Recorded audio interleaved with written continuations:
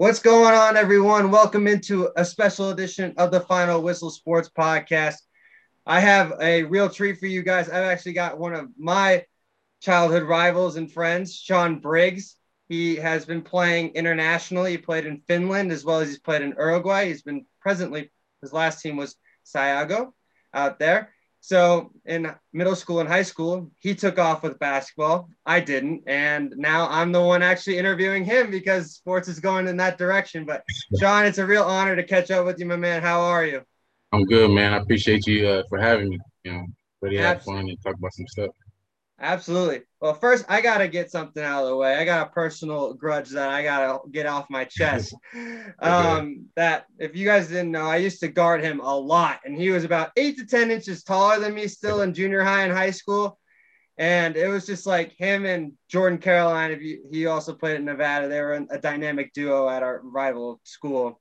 But I just wanted to say, like, having to guard you was probably the worst thing that I ever had to experience as a basketball Yeah, player. I It's did, I probably did all why my growing. I did all my growing early. So if you caught me at seventh, eighth grade, and I was 6'4", 6'5", it was a little tough. Man, it probably ended why I stopped playing basketball, honestly. I was scarred. But let's jump into the interview, my man. So let's talk about that journey for you. You started from high school, then you went out to Casper, Wyoming to play community college out there. Then you ended up coming back home to San Francisco. And then after that, you transferred into Bakersfield. Just for you, how did you embrace the grind? Mm.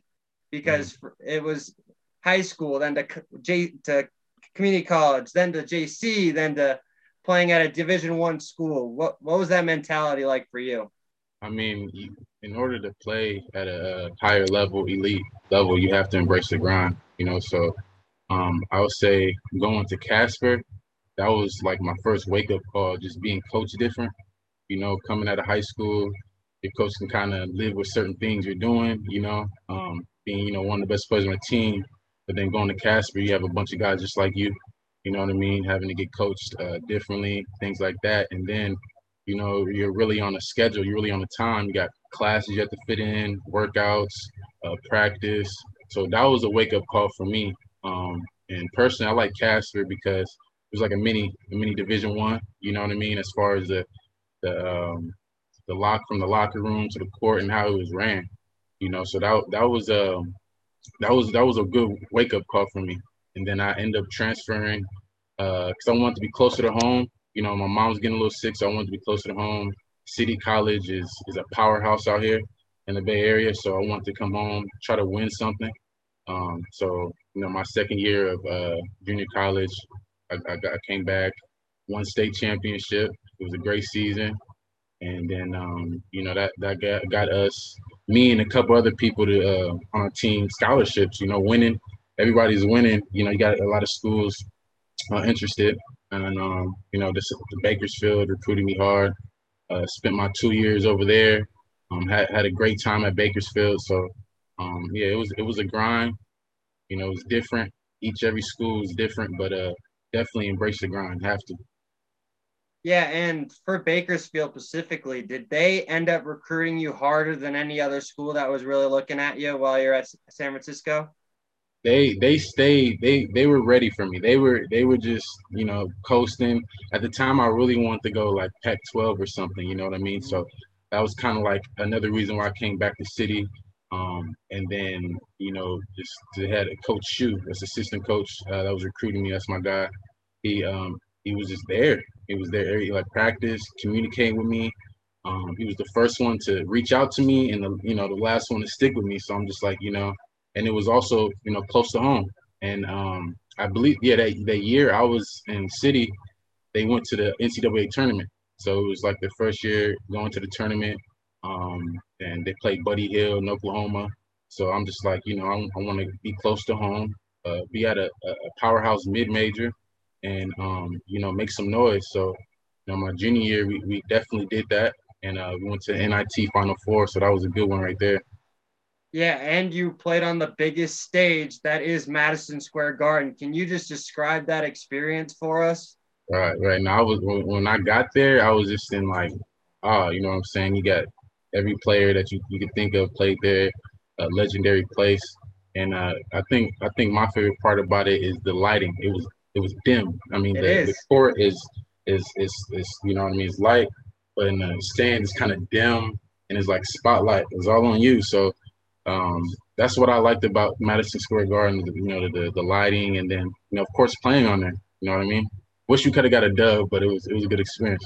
Yeah, for sure. I've worked a couple of games at the Garden. It's just surreal to kind of like Yeah, see how much of a difference it is in comparison to every other arena. You can just feel a different aura even when yeah, you walk in. absolutely, absolutely, absolutely. It's big time. Yeah, and then for you, you took that next step.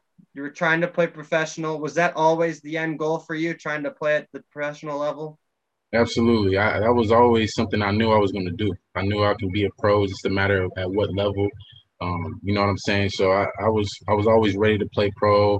That was always in my head.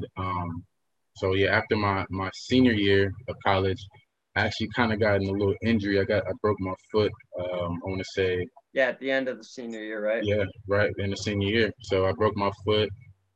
Heading into conference play, or no, it was conference play, but heading into the WAC tournament. So all we needed was 3 games to get to the tournament.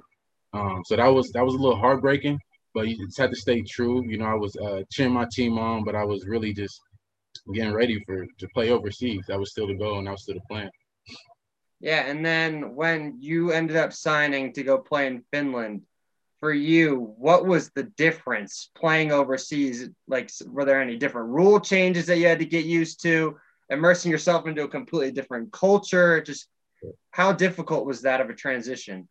It was a little difficult at first. You know, in Finland, and Finland, they're known for just like the footwork, the 3 pointing, the 3 point shooting, skill set and stuff like that.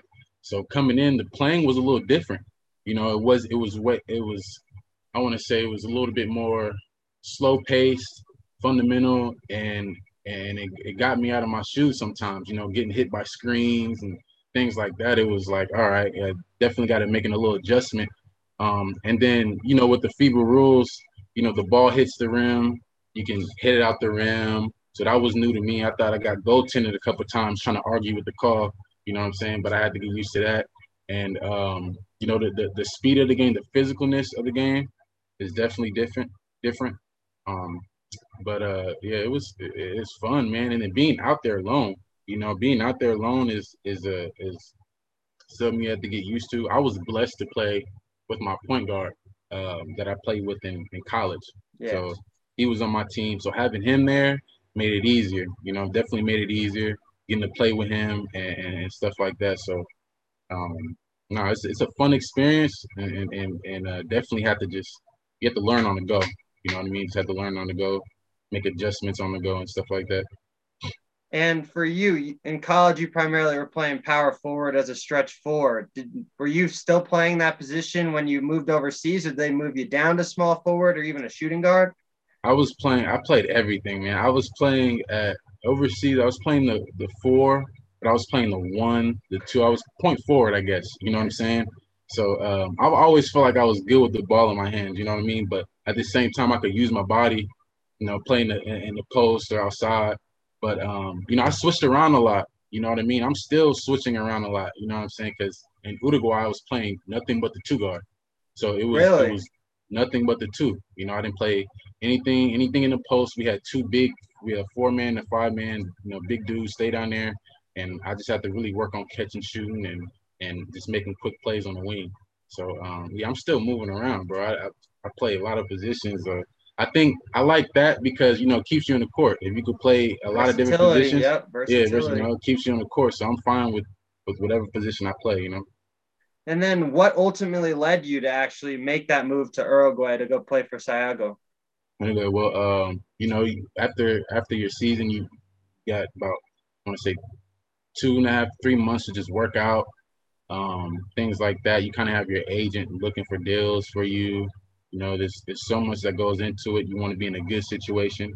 Of course, you want to have some good money. You want to play in a league that's credible. And things that'll just help you move up. So my agent at the time found found a job for me in Uruguay, and I took it. I did research on the league, really good league, really good league. One thing about South America, it doesn't get that much credibility in Europe. So to Mhm. try to go back to Europe, they want you to, come back to Europe, make some noise in probably a lower league and then get back up. But in South America, I see how people and players get stuck out there. You know what I mean? Because they're ready to pay double if you have a good season. Next season, they're ready to recycle the players and pay you double. It's really how do I say it? I don't want to say it's a third world country because every country compared to the states can be considered third world, but Yeah. they have everything they need down there. So I mean, it's just they love sports, football, soccer. They love soccer and basketball. So the fans, diehard fans. I mean, it was a good experience in Uruguay. Sure. Yeah, what's the culture like in comparison for you from going America to Finland to Uruguay? It's three completely All different areas. different. All three of them are different. You know what I mean? Finland remind me a little bit back home.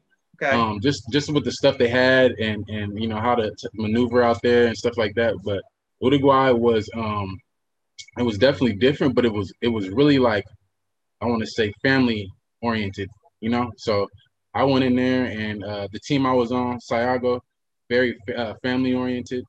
And it's crazy because in Finland to travel, your teams are about 8-7 hours away.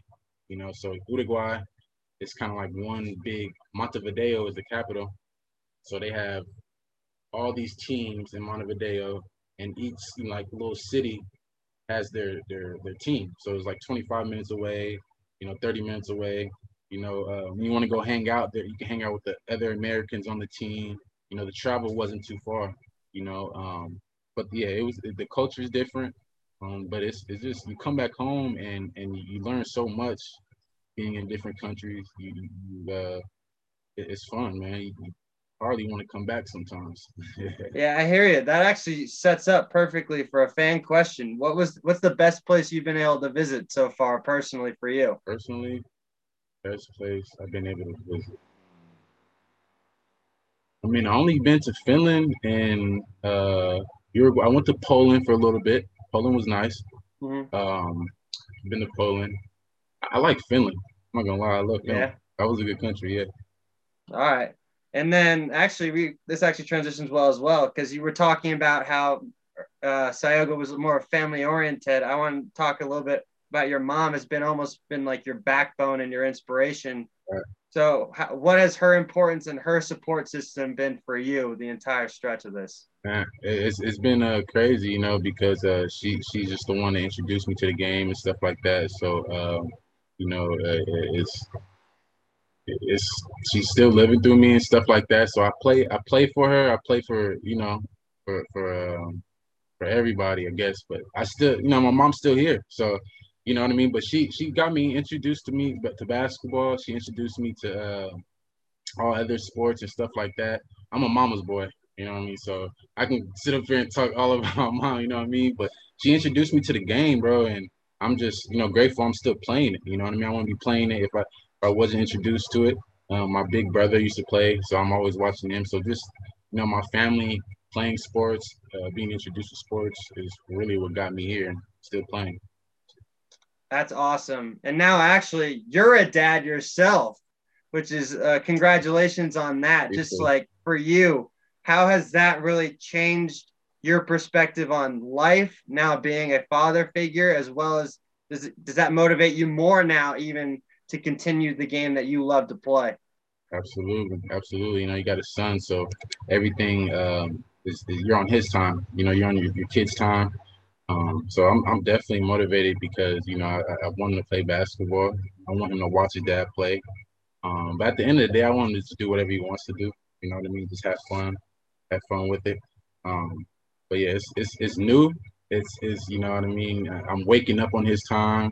I'm doing everything on his time. It's teaching me, really teaching me. I'm really growing because of my son. So it's a blessing, man. I'm every day. I'm just happy I could be around him and you know have a basketball near him. And, you know what I mean? Just watch him grow every day. Sure. That's phenomenal. And again, congratulations Thank on you. becoming a dad. For you, I know you got Sayogo, Uruguay's been really shut down because of the whole pandemic. So for you, what have you been really working on to get yourself prepared for when that next call comes in for you to get back down there and play some ball? Yeah, man. So I'm still on the schedule, still staying ready. You know, that COVID year, it was tough. It was hard for people to find jobs. A lot of teams overseas didn't know when their season was going to start. Some people were out there for longer than how they should have been because the season would stop and then keep going. So it was a tricky year. You know what I'm saying? But just staying ready. Waking up. I'm on a schedule 6 a.m. workout every day. Tuesdays and Thursdays I go 2 a days. So just treating it like I'm still in college. I'm still playing. Just staying ready. You really have to stay ready. You can be called on anytime. You know what I'm saying? So Mm-hmm. you don't want to go out there. Not ready to. You can get cut as soon as you get put. Called over. So just staying ready. Staying in the gym, keeping my body right. And trying to exhaust all my options. You know what I'm saying? I don't want to just say, hey, I'm just want to go overseas. The G League's right there, so that's something I've definitely been thinking about as well. And just staying ready. That's all you can do right now. Yeah, and you mentioned the G League. So is that something you definitely be intrigued about, potentially trying to get yourself into that? Absolutely. That's something now. With my son here as well. Wanting to spend time with him and wanting to be close to my son. That's something I've definitely been looking at and focusing on. Um, so and overseas isn't out the pictures, but when you think about G League, you're just right a step closer to your dream. At the end of the day. So like I said, I just want to exhaust all my options, and G League is definitely something I'm interested in. Perfect. And then I want to transition to a couple of fan questions before I ask a couple other things. But what was your best game in your opinion? It can be from AAU, high school, Mm. college, professional. What's the game that's really stuck out for you when you were like, oh man, I am on and I am having a night? Okay, and that's a good question. I'll go with the one in Finland. We had a playoff game. It was the best of five, so first to three wins, series of five. So Yeah. it was 2-2. And this was a team that they were giving us nightmares in the regular season. Like we did not like to match up with them at all. We used to call them the Golden State Warriors because they should just hit so many threes. But we didn't like matching up with them. So, but we knew in the series we had them. So it was the last game. I had 42 points, 11 rebounds, I think 5 assists. We got the win. I was 15 for 15 on the free throw line. So I was trying to win, man. I was trying to get to the next round.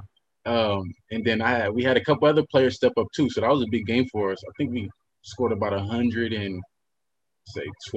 So we had a lot of people scoring. But personally, that was probably my best game. That's probably my best game. And then just the importance of that game.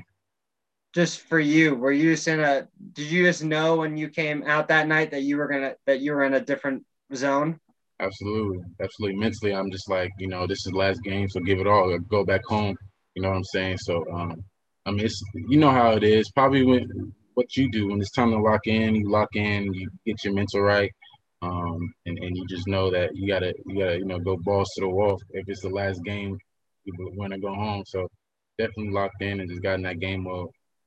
That's that's ridiculous. I wish I could put up 42, but I'll stick to my 7.5 points in my occasional rec league. So I remember even in CYL. I remember playing those games and oh man, hey, that was back in the day though. oh man, those are some games. I remember the seventh grade game, that championship game. I think we were Okay, hosting that too. And you okay, and Jordan, we had you guys at halftime. yeah, And then you two just came out on a different level. man. And you remember my dad was the coach of that squad. And Hmm. he was just like, he just threw me out there on you. And I'm like, I am never going to be able to beat him. I was just like, what is happening right now? Jordan was the one that people didn't really like know because he came from a whole different state. So he came, Yeah, and I'm just like, exactly. wow, like thank you, thank you, team, thank you, let's go. And he's Oh he's my killing right gosh. now It was too. the Twin Towers out there. It was Yeah. just wasn't fair, bro. No, those are some. We had a couple of really fun games when we matched up. For sure. Those were definitely Who something to who else was remember. on who else was on your team? We had Renee Renee Clark. Clark. Yes. Yeah, he was our point.